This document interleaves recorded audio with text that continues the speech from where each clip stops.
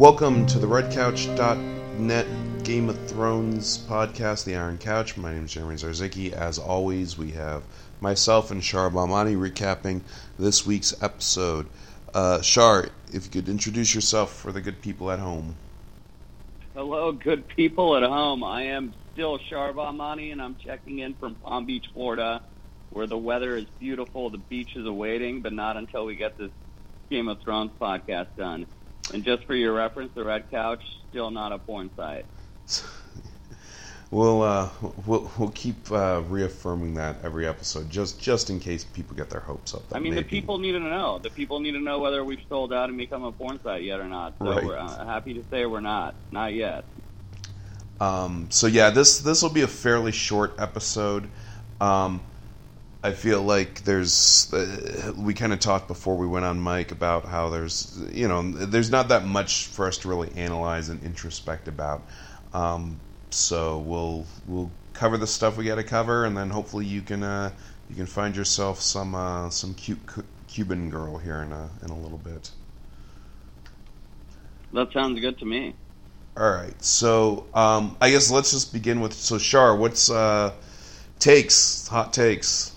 I guess at this point lukewarm takes because we're almost to the next episode. But what is your? I'd still call it a hot take, especially because we're on the heels of the next episode. But before we get to specific hot takes, I kind of wanted to get into just my overall impression of the episode. And I think there's a couple different ways to approach it here. And you got into it a little bit there. Is that it's no secret that you and I are. We're the one thing we're definitely agreed on is we're both big fans of episodes like episode 2. There was a character interaction episode, and there was a lot more dialogue, and you got to see how these characters, that we've been following for 8 years by now, interact with each other. And the battle sequences are nice, and that's what it's all building towards. But in an episode like this, not only is it our favorite to watch, but it's not going to be our favorite to podcast about because we're limited in what we can talk about. Right.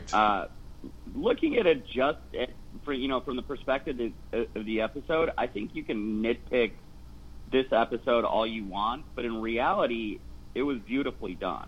It was, in a way, it was a cinematic masterpiece. It was an hour-long battle sequence, a little longer, with only minor breaks, with dialogue going on in between, and they managed to hold your attention throughout.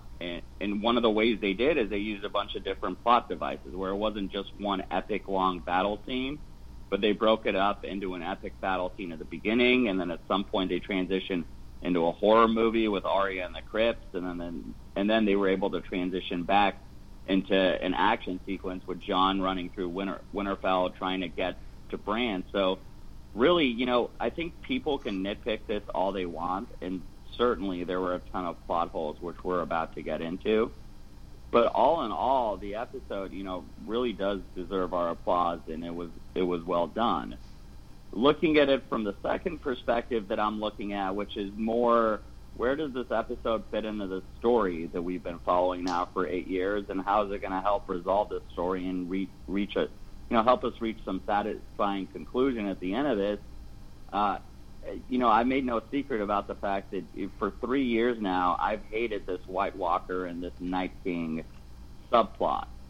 And going into this episode, I was pretty annoyed by the fact, again, that the entire storyline was diverted away from the families fighting each other and who's going to sit on the Iron Throne to we need to all get together and fight the Night King.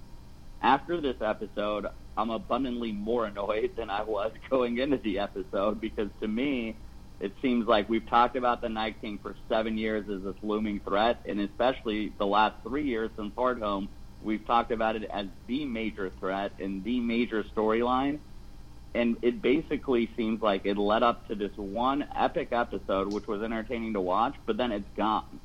Just like that. As quick as the Night King showed up in Winterfell, just like that, poof, he's gone with one thrust from Arya.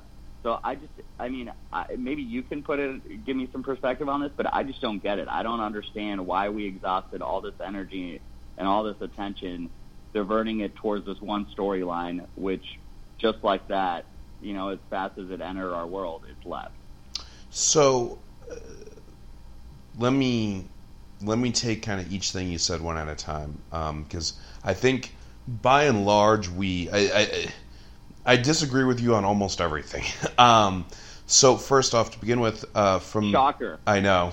Normally I think we probably agree more than disagree, but on this one, there's very little, I think, common ground. I will say this: the episode, I do agree that in some aspects was a very well constructed episode.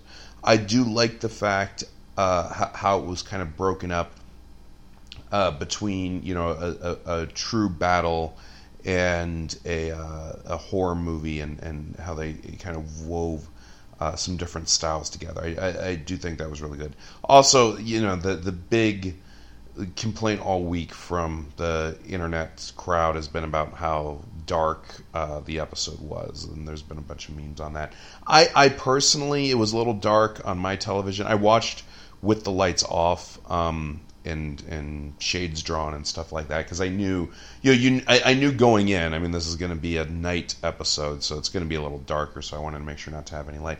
And it was fine. I mean, it was on the dark side, but I didn't have any problem seeing things because of that. My greater issue with it was the editing and the way, really the editing and the cinematography of it. I did not care for in a lot of places. The big problem I had with the editing was two things. One, there were a lot of scenes that the pacing was just weird. There were a lot of scenes where there were a lot of quick cuts and you couldn't really tell what was going on. And then there were other scenes that had extended cuts, and it's like, why are we spending so much time on it?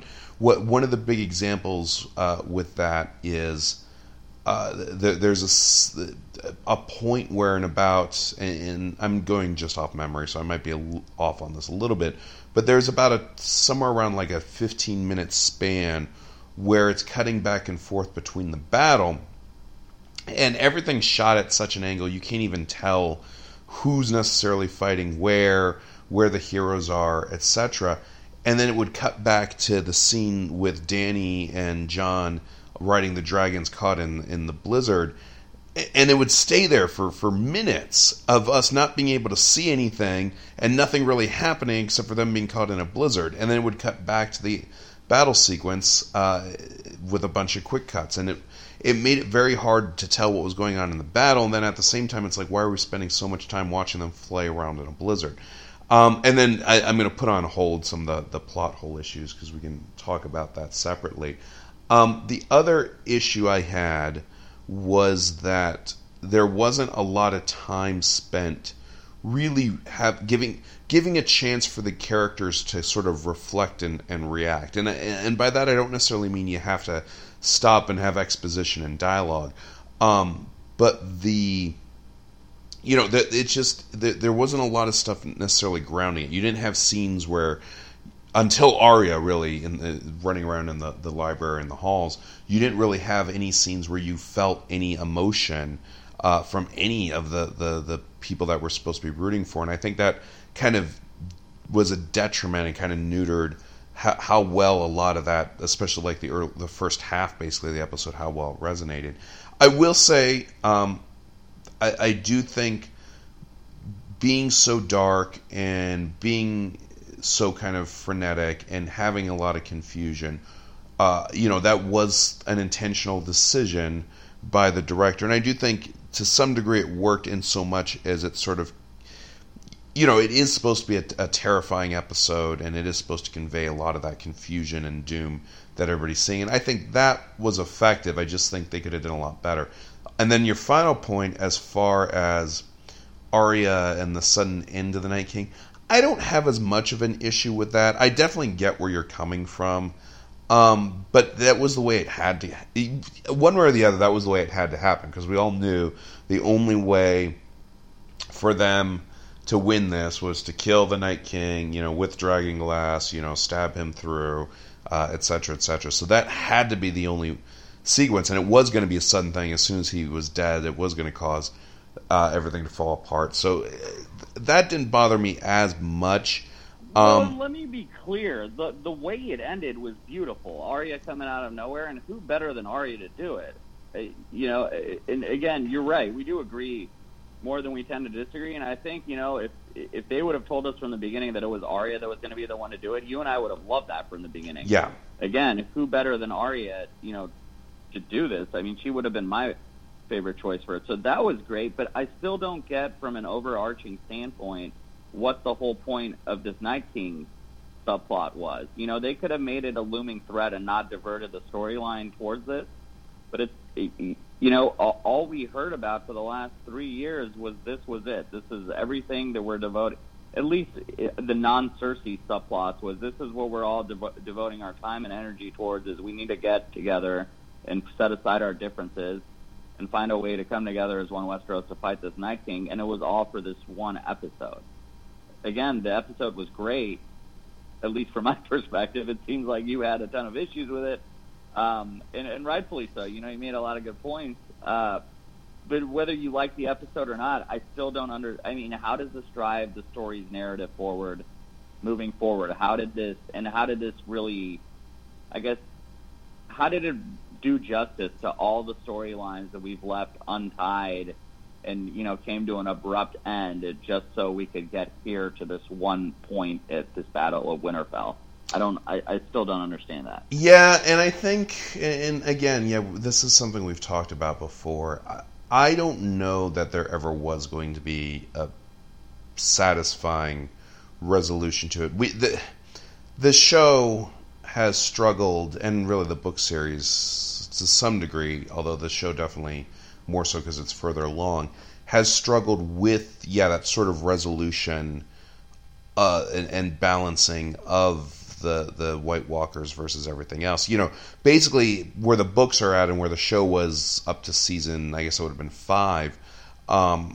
You've got a lot of this sort of back and forth and conniving and wars and skirmishes and strategy going on between all these different factions, and we're watching the Starks be cast about through all of it, and it's all great. It's all wonderfully told, and it's this fascinating intrigue and power struggle, and we get to watch the trials and tribulations of this family, as they try to forge through it.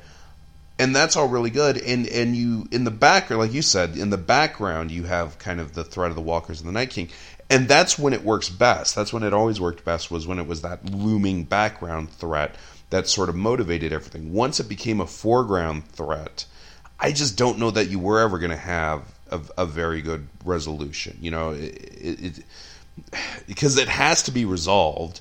And once you resolve it, that's the end of it. The one thing I will say is, and again, this is one of the problems I have with how the episode was constructed, is aside from Lord Friendzone's death, we don't have a lot that really hammered home just how damaging and crippling this was. I think it would have been a lot more effective, and it would have been more satisfying if, rather than trying to do the whole battle in one episode, if they'd set up the battle, them losing badly, spent a lot more time on us seeing kind of the costs and just how much this really has taken its toll. And then in the next episode, have a second episode where we see kind of the basically the last 20 minutes, that residual, them struggling, and then Arya, finally killing the Night King. I think that would have been a little more profound. It just feels like not much, like you said, not much really happened, because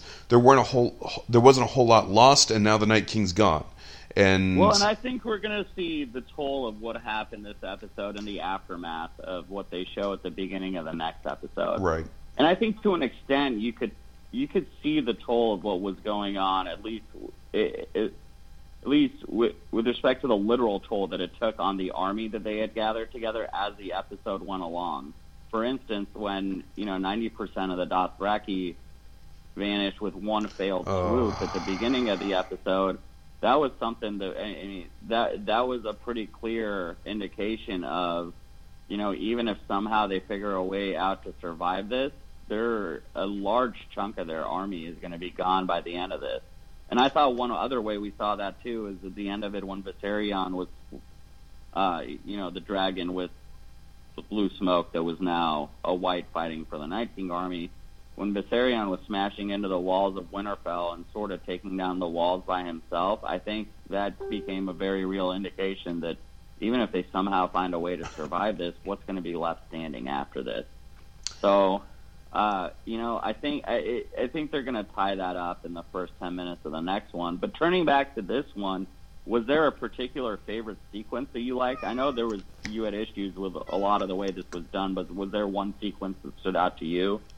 Yeah, there was actually. And something I was thinking about when I was watching it is the last about 20 minutes when they have that music overlaid, and it's the cuts back and forth as we watch everybody struggling. We watch Jorah basically dying, getting killed. We watch Theon fighting to the last man to try to protect Bran. We watch Viserion crashing through the wall. All of that I thought was just beautifully done. I thought the scoring of the music was fantastic, and again, had a lot of the things that I thought was missing from the rest of the episode. Is we had these nice clear cuts where we got to see Jorah fighting, we got to see Jon trying to charge on Viserion.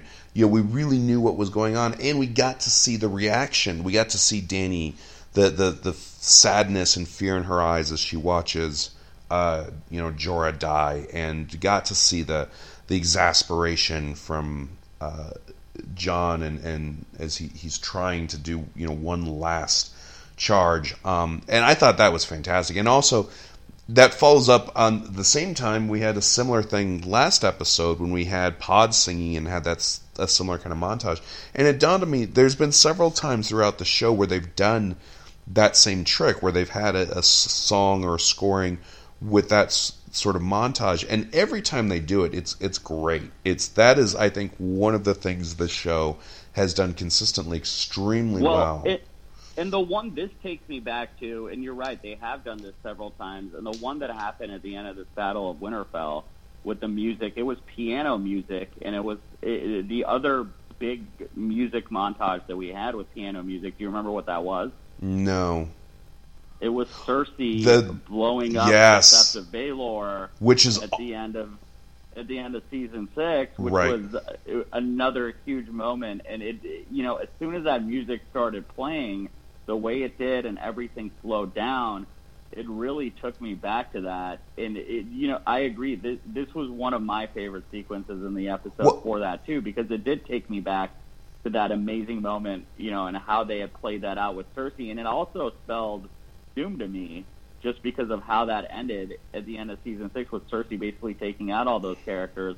It seemed like it was the show signaling to us that there's no happy ending to this. This is a slow march to everyone's death. Yeah, and also in bringing that up made me think of another thing. That's one of the things that I think is to juxtapose it with that scene that was super effective is that Cersei sequence, the blowing up the Sept. In that sequence, the score it's a crescendo. It starts very kind of ominous and builds and builds and builds. And as you're watching it, you're like, you start off, you're kind of confused. What does this have to do? And then it's like, oh shit, oh shit, oh shit. It's like that escalation. Whereas this scene, they actually did kind of the opposite very effectively, where the music is very kind of just minor key and meandering, and it really conveys the slow death and desperation that's going on. There is no big blow up kind of sequence this is leading to. This is everybody slowly dying on their last stand until the very end when Arya stabs, and the music doesn't stop, but there's a tonal change and then it stops. And I thought that was super effective. The other thing too that was effective, I thought, in the music is there's only one line of dialogue uttered during that entire sequence, and that's Bran to Theon. And I thought that made it so profound that here we have 20 minutes of silence, and then you have Bran's basically acknowledging what a hero Theon is to the Starks. And I thought that was just a great moment. Theon, I thought, had one of the best deaths of any character in the show. You know, I thought it really paid tribute to him, and it felt very genuine. It felt very real. You know, I thought that was great. So, Shar, what was your take as far as best sequence or best scenes? So it seems like your favorite sequence was the last 15 minutes of the show. My favorite sequence, you know, juxtaposed to what you're saying, was actually the first 10 to 15 minutes of the show. This whole time we've been hearing about this army that that Daenerys had been amassing over the last 6 years, and all her travels in Essos and getting this army ready for this big battle to take the Iron Throne. But we'd never really seen it. We'd never really seen it in its full might. And that first sequence, to me, it was cool finally seeing this army that, you know, even this season they spoke about it. This was the greatest and biggest army ever put together. And it was cool how they panned through that. And they did it from a bunch of different characters' perspectives, where they initially started with Sam in the chaos, and then they panned to Tyrion, and then finally they went to Arya and Sansa above Winterfell looking at this army.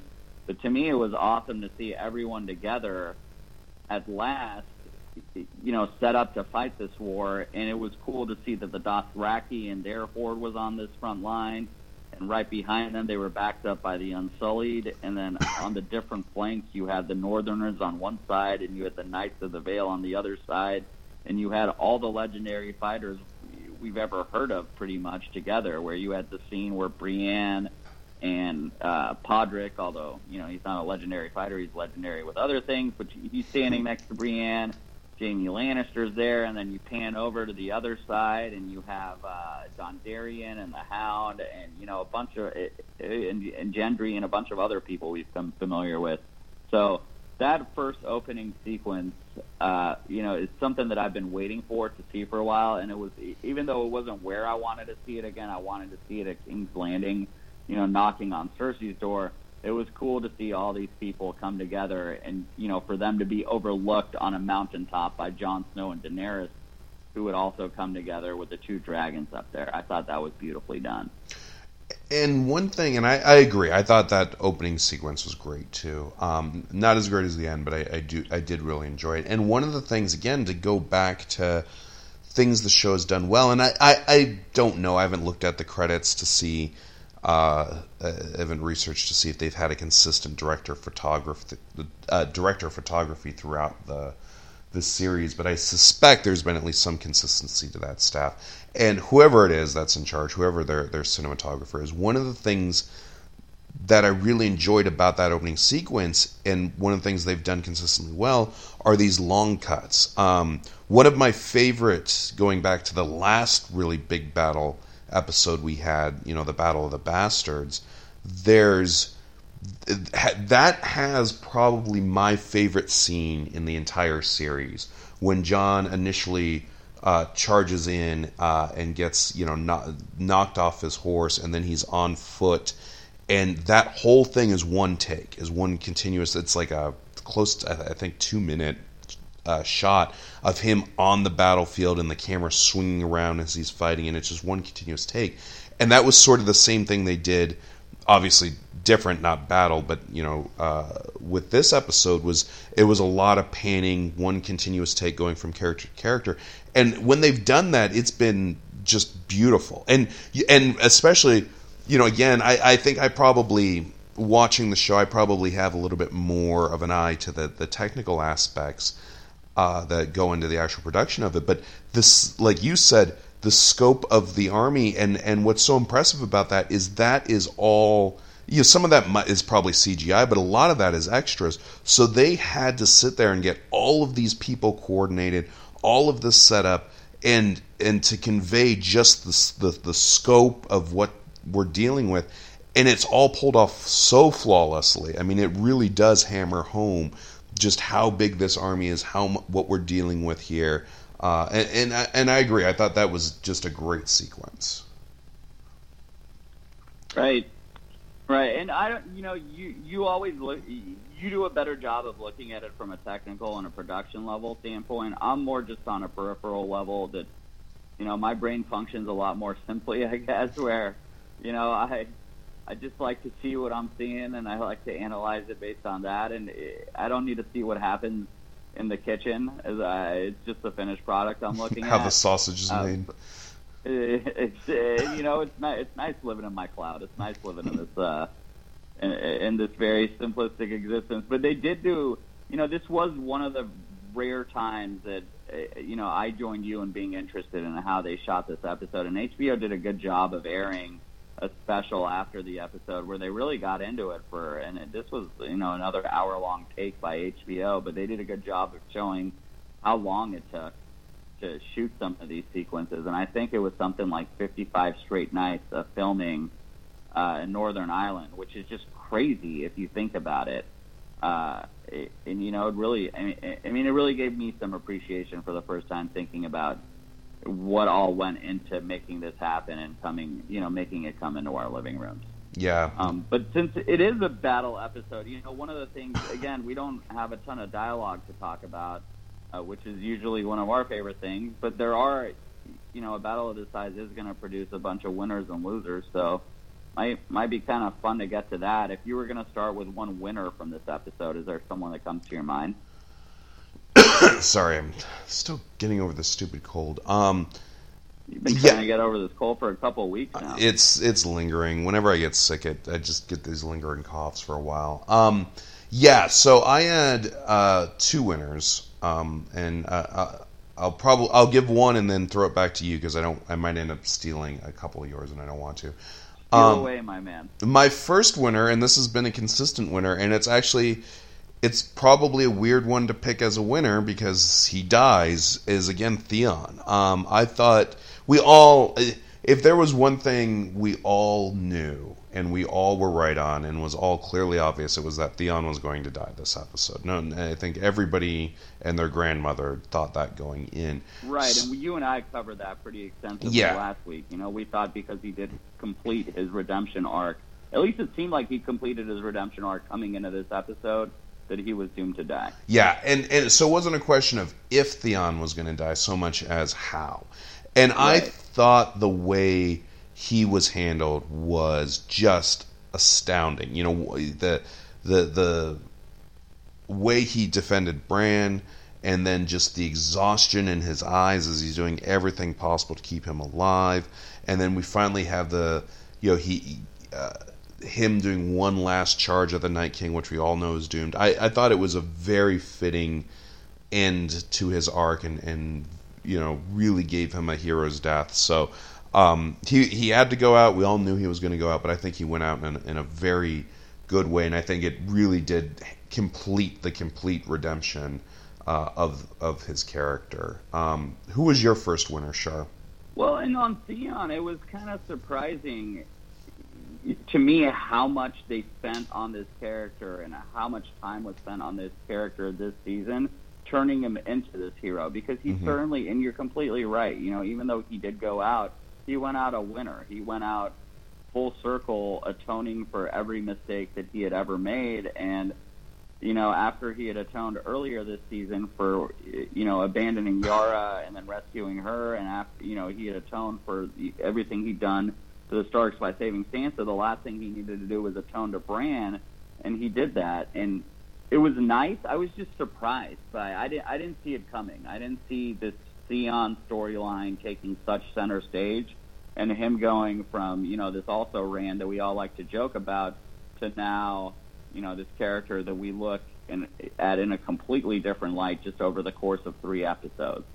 And one bit of dialogue I thought with Theon that was pretty important. And you got into it. The last monologue, the last dialogue between him and Bran right before Theon died was big. But I thought the bigger part for his character was earlier, before the fighting had started in the Godswood, was when Theon tried to apologize to Bran, and Bran told him, everything you've done led you to be where you need to be, which is here, which is home. Yeah. And I think Theon hearing that, hey, this is your home, it's always been your home, regardless of whether you were here as a captive since, 2 years old, you were a family member and you're a Stark and you're one of us.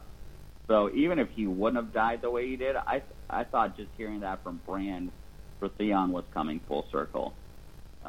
Switching to my winner, I think we're going to have the same theme throughout this. I think most of our winners are going to be dead people, just because of the way they closed out their story. The first winner that I want to talk about is the person who's been one of my favorite characters for the last 3 years, who came out of nowhere, and I wish she'd been with us all along, but it's Lady Mormont.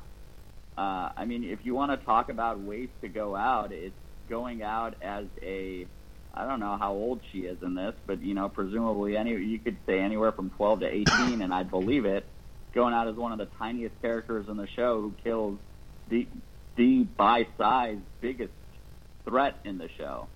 So the way she went out was just a beautiful tribute to who she was.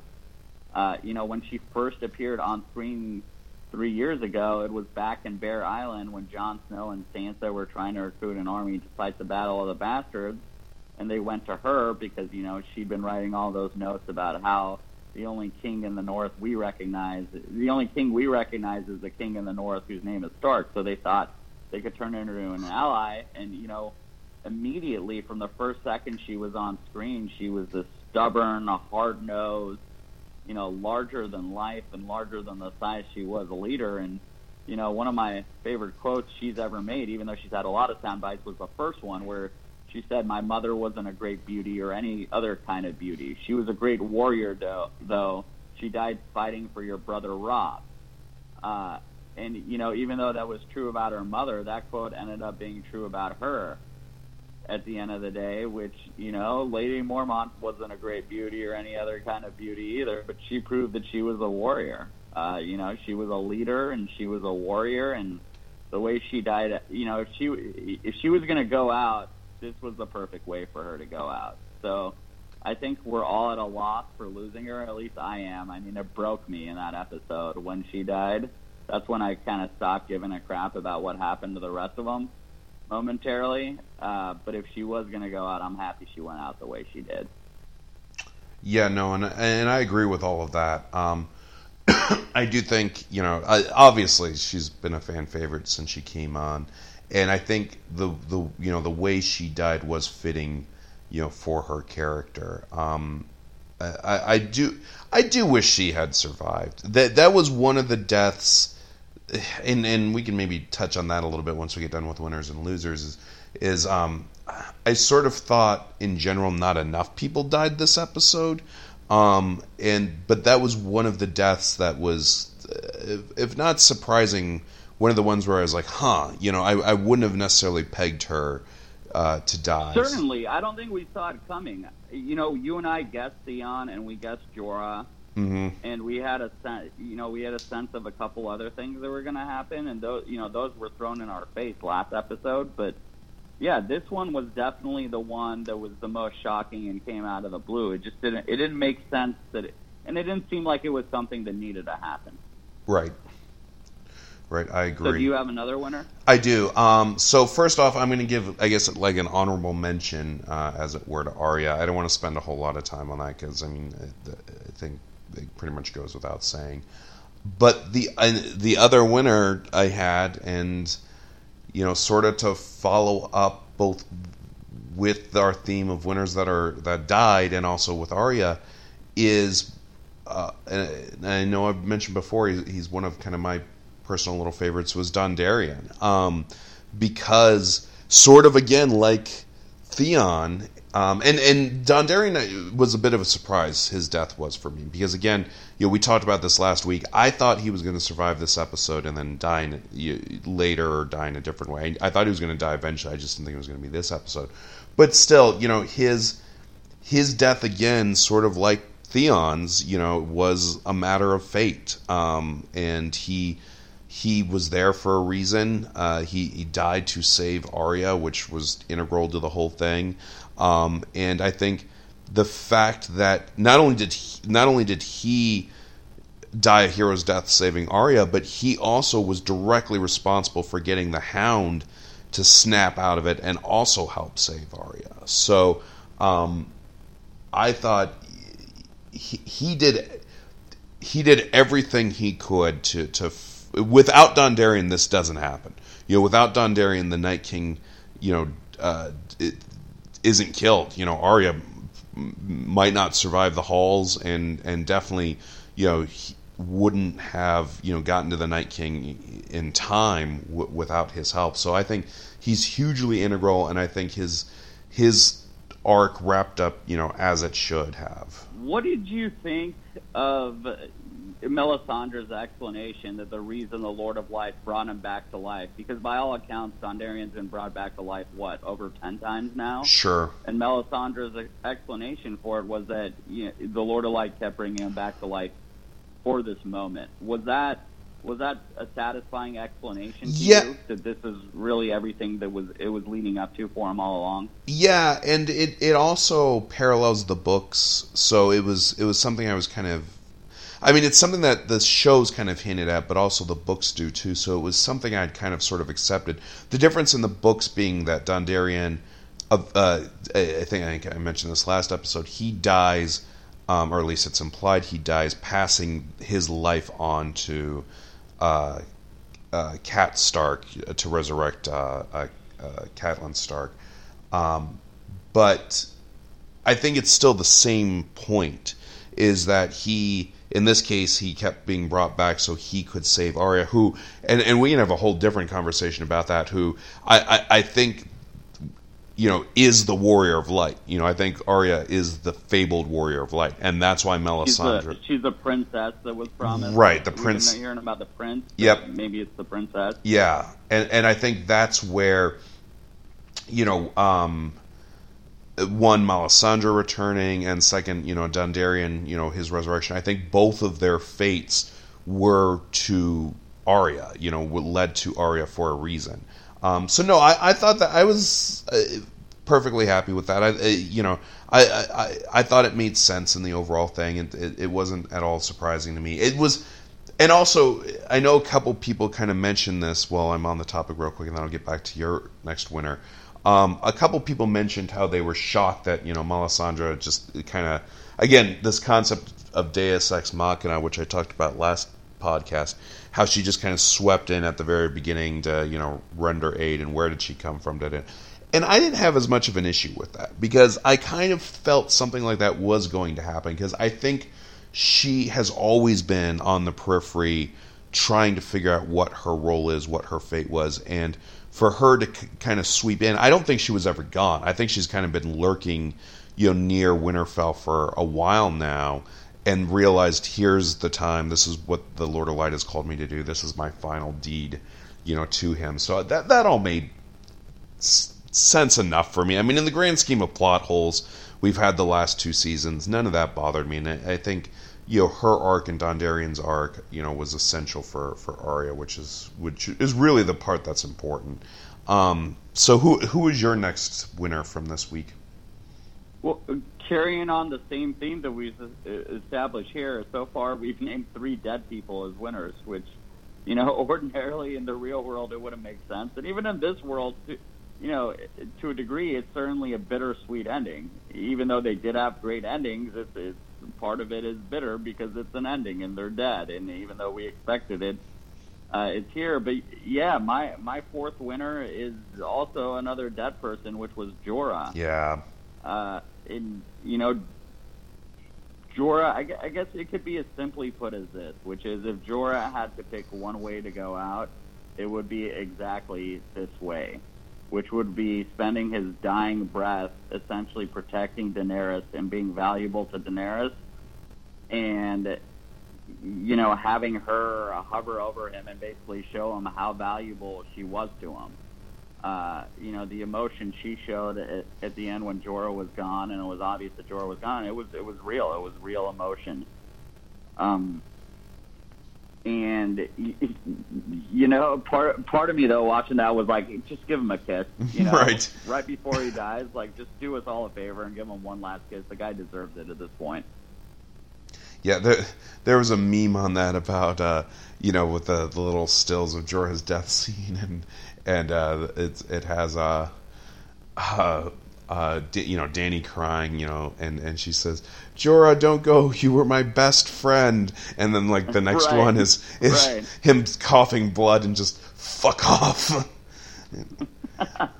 Yeah, even with his dying death, he was still ultimately in the friend zone. Lord friend zone or Sir friend zone. It was nice. It was a touching friend zone, but it was still. I mean, at some point, it was like, what more does this guy have to do, man? Like, just give him something. Yeah, anything. No, and the thing is I agree, and Jorah was definitely close to one of my winners too, and also his death was so. Dolores Ed's death, whatever. I don't think anybody really. That resonated very well with anybody. Dondarrion's death, well, heroic. That didn't have a huge emotional impact with me. Theon did to some degree, but of all the deaths, and again, there should have been more. But of all the deaths that we had, his Sir Friendzone, Jorah's death, was the one that I think. I mean, I choked up. I mean, it was a very well executed scene. Both with him fighting and kind of constantly getting stabbed and slowly bleeding out as he's defending Dany, and then that actual final scene, I thought that was spectacular, and I agree, it was a fitting end. And also the other thing I should mention too is one of the other reasons I thought his death was more profound is because unlike Ed, who none of us really cared about, unlike Theon, who we all knew was going to die, unlike Dondarrion, who we all knew was probably going to die sooner or later, Jorah, I think we all had a suspicion, but there also was still a very real possibility that he might not. It wasn't something he wasn't nearly as foregone of a conclusion as everybody else. So him dying, I thought, did have a little more impact, just for no other reason because of that. See, and that's actually where we depart on this one, because we covered it last episode. I thought after the moments that Jorah had, which were a lot more subtle than Theon's. Theon's redemption moments were more in your face and more obvious and the type that we traditionally see as redemption moments. But Jorah had a bunch of subtle redemption moments that we covered in our podcast last week, if you guys want to tune into that. But to briefly cover it here, Jorah had that moment again with Sam where he was given the sword of House Tarly, which was a big moment for him again because he'd been deprived of being a Mormont for so long because of the sins he had committed in the slave trade. And then he also had that moment with Daenerys where, Daenerys has, to an extent, shut him out, and less over time had gone on, but it had shut him out for 3 years. And that also came full circle for him last episode when he defended Tyrion to Daenerys, and Daenerys took his counsel and listened to him and basically forgave Tyrion for all the bad decisions that Tyrion had been making. So to me, it wasn't shocking at all. Jorah was, and I'm not this clairvoyant person, but just reading the signs, as much as we saw from Theon to think that, okay, Theon's story had been written and we think he can go out, I thought Jorah's story of, being accepted not only by Daenerys, but being accepted by another family and being accepted by his own in that conversation he had with Lady Mormont, in the main hall of Winterfell last episode. I thought he had also reached the point where, okay, it makes sense. If they need to close the loop on Jorah, one last final heroic death defending Daenerys will do it, and we saw that. That's exactly what they gave to us. Yeah, I guess that's fair. All right, so what was... you had one... I think you mentioned one extra winner over me, so what was your third winner? The most obvious one, and this is the only one who's living, it's Cersei. How can Cersei not come out the biggest winner from this? I mean, everybody who kept their lives in Winterfell, yeah, they're winners to a degree, but Cersei, I mean, we can say all we want about Cersei's decision and how it lacked honor, and, in a sense, how it, you can argue that it wasn't practical because if, she wouldn't have sent their army and they would have lost this. Now she has to deal with the Night King alone. But her gamble and her strategy ended up being the biggest thing. Daenerys' army and Jon Snow's army is now depleted. To what degree, we don't know, but we're going to find that out soon. But meanwhile, Cersei's army is rested, they're fed, they're bathing in the sun, and it may no longer be winter, and they're ready to go for what comes next. So I think Cersei is the obvious living winner from this episode. Yeah, and there's a lot to be said for that. And I'm really excited for this week's episode. to get back to Cersei and to get back to what we're kind of more of that thread, because I definitely do think that's a, for me, that's more compelling. That's always been the more compelling sort of part of the show. So yeah, for us both. I mean, I can't wait. I guess we're all winners in the sense that, as frustrating as this subplot's over, and now we can get to the real thing, which is what's going to happen. Let's turn to the real villain of the show finally, which has been Cersei all along. Right. Not the Night King, but Cersei is the true compelling villain of the show that we want to see dealt with at some point. Yeah, no, I agree. Okay, so I think is that it for your winners, Shar?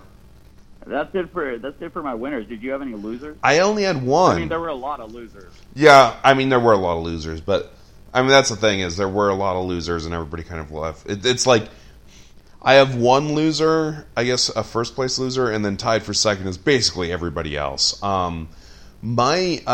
one's going to be a little bit different take, but actually my loser for this week was Rhaegal. For the simple reason that, and again, we can spend a hot minute on all of the issues I had with plot holes and tactical issues with this episode, but I could go for hours on that, so we shouldn't spend too much time. But Rhaegal, he essentially was, Jon Snow sat there with his stupid friggin' dragon, and Rhaegal just sat on the wall and did basically nothing all episode for inexplicable reasons until Viserion shows up, and then Jon has him, attack Viserion. He gets the shit beat out of him, and then he flies away. So Jon is so inept and at basically everything, aside from foot combat, tactical combat, dragon riding, all of these skill sets. He's cripplingly useless at. And in turn, basically took one of the two remaining dragons they have, completely out of the fight, and rendered him, window dressing. And I just felt so bad for Rhaegal. It's like I thought he deserved a lot better than that. He apparently, and it's not even clear that he survived. That the fight with Viserion, he takes such a beating, and Jon, gets knocked clear of him and loses him. It's not even clear that he survived the episode. We know he survived the episode because the trailer for next week shows that there's still two dragons. But it just, I just felt terrible for that poor dragon. And that's what makes you the special human that you are, is having a soft spot for dragons. Right. I don't think you're going to find too many people that can empathize with a dragon, but good for you. I mean, you were able to do it. So did you have any losers this week? I had two. I think the first one is the good people of the nation of Dothraki. Right. I know it's not a nation, but the Dothraki in general. I mean, it made no sense. First from a tactical standpoint, you don't know what's in front of you. Why are you putting this fabled group of warriors who their skill set is unimaginable and by all accounts might be still the most fierce and the one subset of warriors you don't want to face in all of Westeros? Why would you put them on the front lines and send them marching to their death is beyond me. In fact, if you wanted to do it from a better strategy standpoint, you should have done it the way Sansa did it back in the Battle of Bastards, where she let everybody hover in the middle and chaos ensue, and then she brought in the Knights of the Vale on horseback to essentially cut through everyone and end the battle, in basically 1 10-minute blitzkrieg. So it was shocking that was what, from a tactical standpoint they chose in the show, but also from another standpoint too, why are we, I mean, are the Dothraki basically gone after this? Yeah, it looks like it.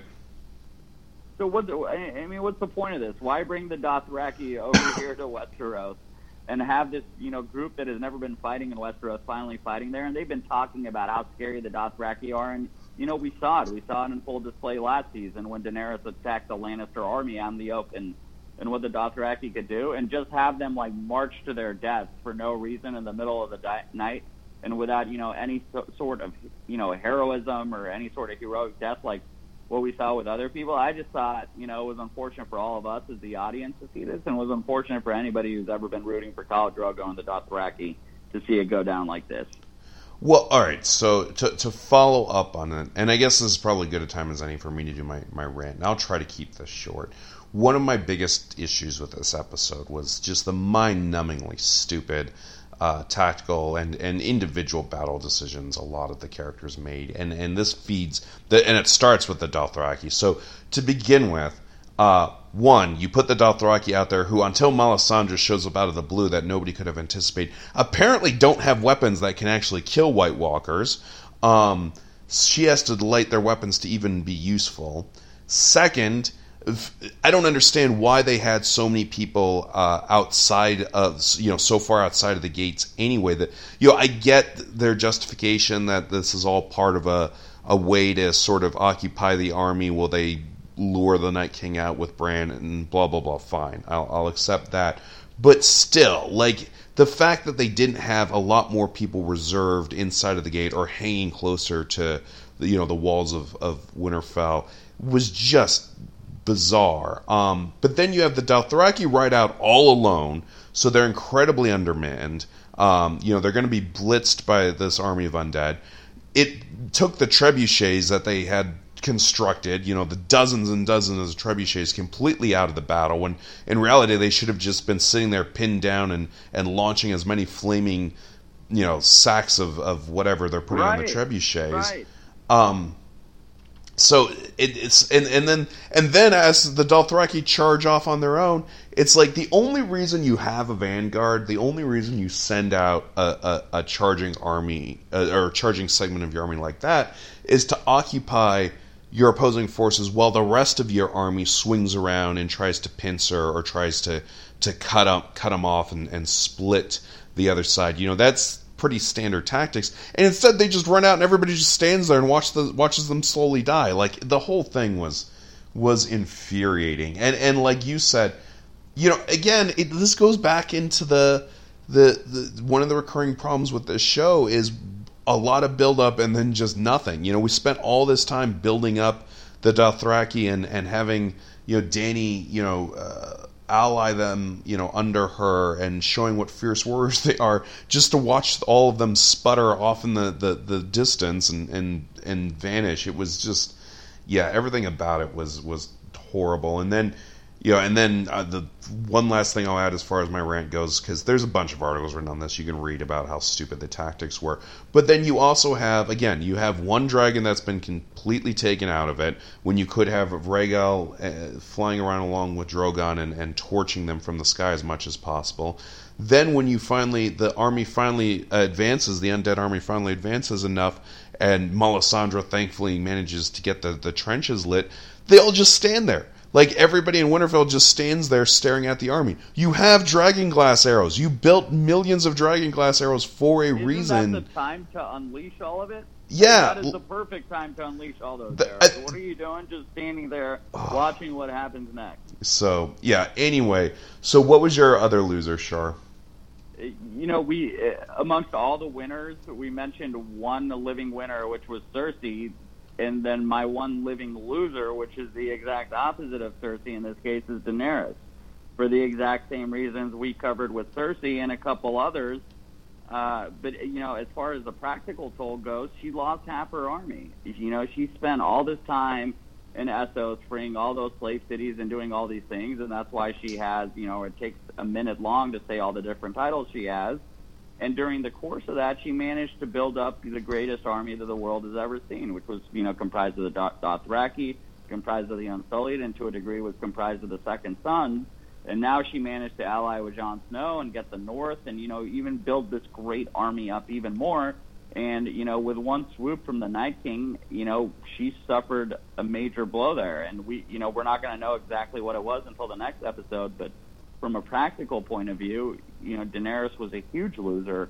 From an emotional point of view, she's an even bigger loser. Mm-hmm. Losing Jorah, who, again, Sir Friendzone, even though he was Sir Friendzone to her this whole time, she was an important figure. She was like the older brother that she never had, that Viserys never could be to her.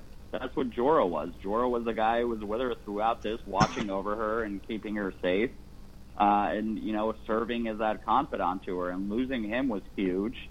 And in addition to losing him, losing the Dothraki was huge to her. You know, since we've known her on screen, her story has been connected with the Dothraki. Even before Grey Worm and the Unsullied came into her life, it was the Dothraki who were her family and who, you know, she first connected with and who she first had this semblance of belonging with as their Khaleesi and their queen. So, you know, that scene from the top where her and Jon Snow are sitting there watching this, and Jon Snow was trying to remind her, hey, we, you know, which again was probably pretty terrible tactics by Jon Snow, but he was reminding her, hey, you know, we can't just ride off in a battle yet. We need to stay here and protect Bran because the Night King's coming.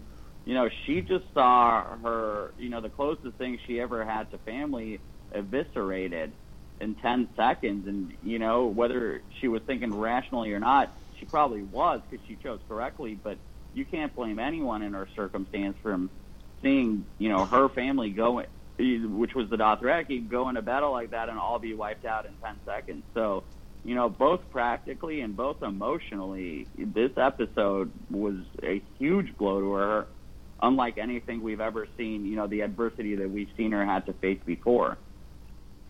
Yeah, no, I agree with that. And you know, and also, you know, she, yeah, I mean, any way you cut it, I do agree. She had a rough, you know, a rough episode. So, okay. So there were a bunch of, I thought there were a bunch of Easter eggs dropped in this episode. You know, even though there wasn't a lot of dialogue, there were some well-timed, just subtle references to the past. I don't know if you had a favorite one. Mine in particular was when Arya and Sansa at the beginning of the episode were out there, and then Arya sends Sansa back to the crypt, hands her the dagger, and Sansa says, I don't know how to use this, and Arya says, stick him with a pointy end. Right. Which, of course, was a reference back to when Jon gave Arya a needle back in season 1, and that was the instruction he gave her, is stick him with the pointy end. Right. Well, and also you have sort of follow up on that. The other good reference you had with Arya was when Melisandre says, you know, what do we say to the god of death? Yeah, there's been a lot of sort of throwbacks this episode. I would say my favorite, it wasn't necessarily a direct line throwback, but when Tyrion and Sansa are talking, and she mentions that he was the best husband that she ever had. Yes. That was great. And again, this follows up on something I said last episode, is they have such good chemistry. Their scenes together, that both throughout this season, I think they've had a little back and forth every episode now, but they really do have this great play off each other. So I thought was kind of my favorite little callback, you know, one-liner of this. Well, and it sort of, you know, it reminded you amidst all this, it made you think of for a second everything that Sansa had gone through, you know? Which made you think, you know, this Battle of Winterfell wasn't exactly the worst thing she's ever been through, because she's been married to Joffrey, she's been married to Ramsay Bolton, and, you know, she was forced to marry Tyrion, who amongst them all was clearly the best husband she ever had. Yeah. So, all right. I thought the other one I liked too, which was kind of a throwback, was the when Melisandre lights the fire and the Hound's standing there outside, and he starts freaking out again like he did back in the Battle of Blackwater, and he goes into this funk for 10 minutes, and it doesn't look like he's going to snap out of it. I like the way that resolved itself, where, you know, and you referenced this a little earlier, which, you know, the thing that finally got him to snap out of it, yeah, it was Dondarrion who helped him, but it was really Arya that helped him snap out of it, which, you know, is the thing that I've been hitting on the last couple episodes. So the only thing that we've seen that makes the Hound human, and, you know, the only time he displays any emotion is his connection with Arya. Yeah. Which I think, you know, I think we're going to see more of as this show unwinds, and I think Arya is actually going to play a big role in the Clegane Bowl to an extent, because, you know, like it or not, Arya and the Hound are bonded and they are connected, and, you know, it's the one time we see the Hound sort of as this proud uncle of what Arya has become after all they went through together. Yeah, no, I agree, and I'm really excited for the Clegane Bowl too. So When do you think that's going to happen? I think it's going to be the last episode. I really do. I think, or very close to it. Well, I guess we only have 3 left, so I'm basically just saying it's not going to be next episode. It'll either be the last episode or the second to last episode, I suspect. But if I had to put money, I'd say it's going to be the last episode. So any particular predictions moving forward now that we've covered most of everything we needed to with the Battle of Westeros? I don't. I've got a few kind of general inklings, but, I mean, my one bold prediction for this episode was dead wrong, which was that I thought they might actually lose, essentially, and that the Knights' army would continue marching south, and that it would lead to, Cersei having to fight them, and then what's left of the Winterfell forces coming up behind and actually vanquishing the Knights' army, and I was obviously wrong on that. I guess the sort of general inkling, I suspect, is that something is going to happen internally with Sansa's army, or Sansa's forces, however you want to put it. That's going to... Because right now, or not Sansa, sorry, with Cersei. Because right now, if Cersei...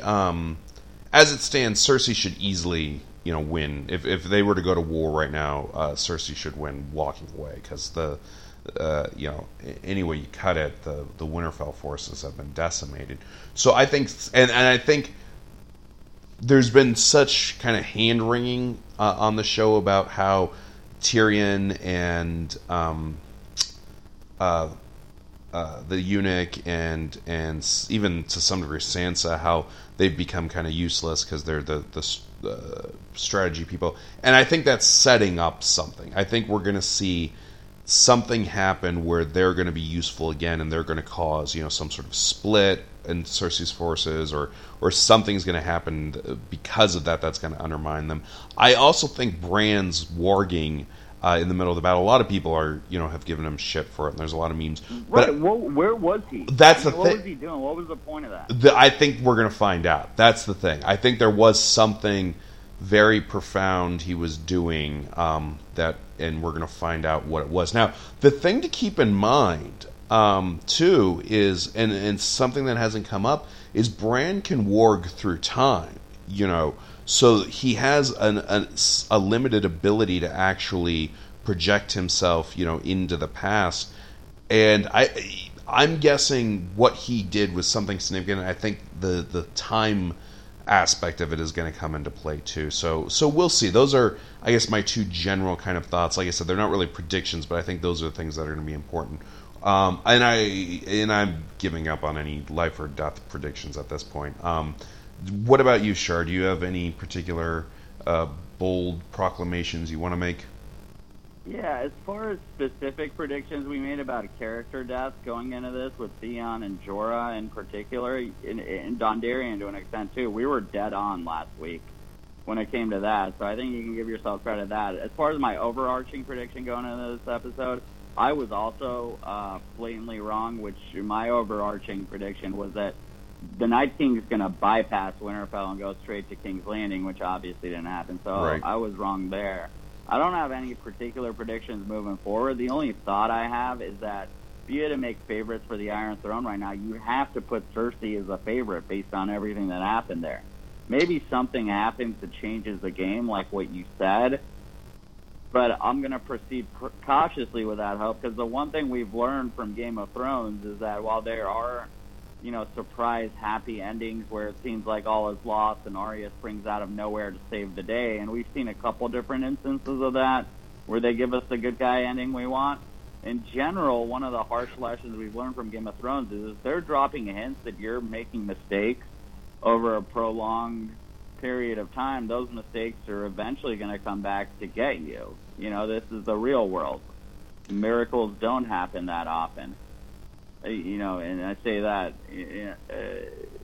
with some levity because, of course, there's dragons and there's some other, things that make it not the real world. But generally, they try to teach us practical, harsh lessons here. And I'm hoping against hope that the harsh lesson from this isn't that Cersei made the right decision by not joining the fight and doing the dishonorable thing and being rewarded as a result of it. But, I'm having a hard time seeing any other way.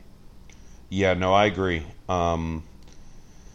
It'll be interesting. I mean, that's the thing is, I think now, in a way, I'm glad we've moved, and I think we both are glad we've moved past the Night King, because the Night King arc was good riddance. Yeah, and it was also somewhat predictable. I mean, not per se, but we all knew it was going to end in a big battle. We all knew one way or the other Winterfell was going to take a huge toll.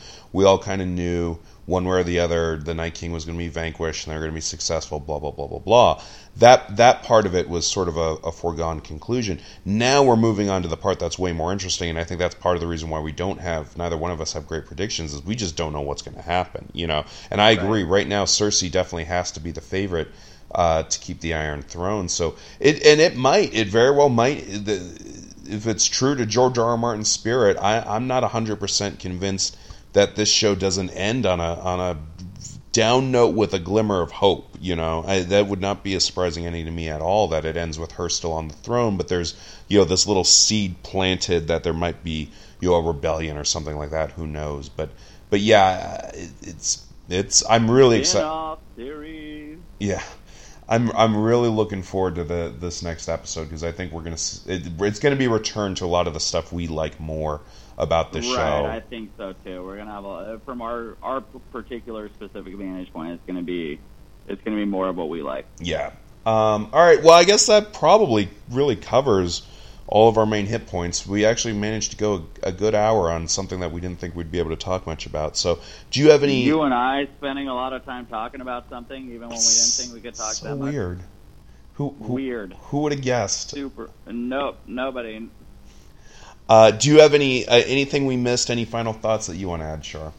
I think that's it. Overall, I thought despite all the issues that we can nitpick with it, I thought it was greatly done. But thank God we're done with this and we can move on and get back to the main thing that's been on all our minds this whole time. Yeah, I agree. All right. Well, I don't have any additional thoughts either, so I guess we'll go and wrap this up. And we definitely look forward to talking to you all about this next episode, because I think we're going to have a lot of takes on it, unless nothing happens, in which case all of our takes will be, you know, infuriating. Enjoy watching the aftermath, folks. Yep. All right, that's it for the Iron Couch. Look forward to talking to you all next. I guess probably it's going to end up being... hopefully we get it done a little earlier this week, but we'll see. Our schedules have both been crazy. But one way or the other, we'll look forward to talking at you all next week. Stay classy.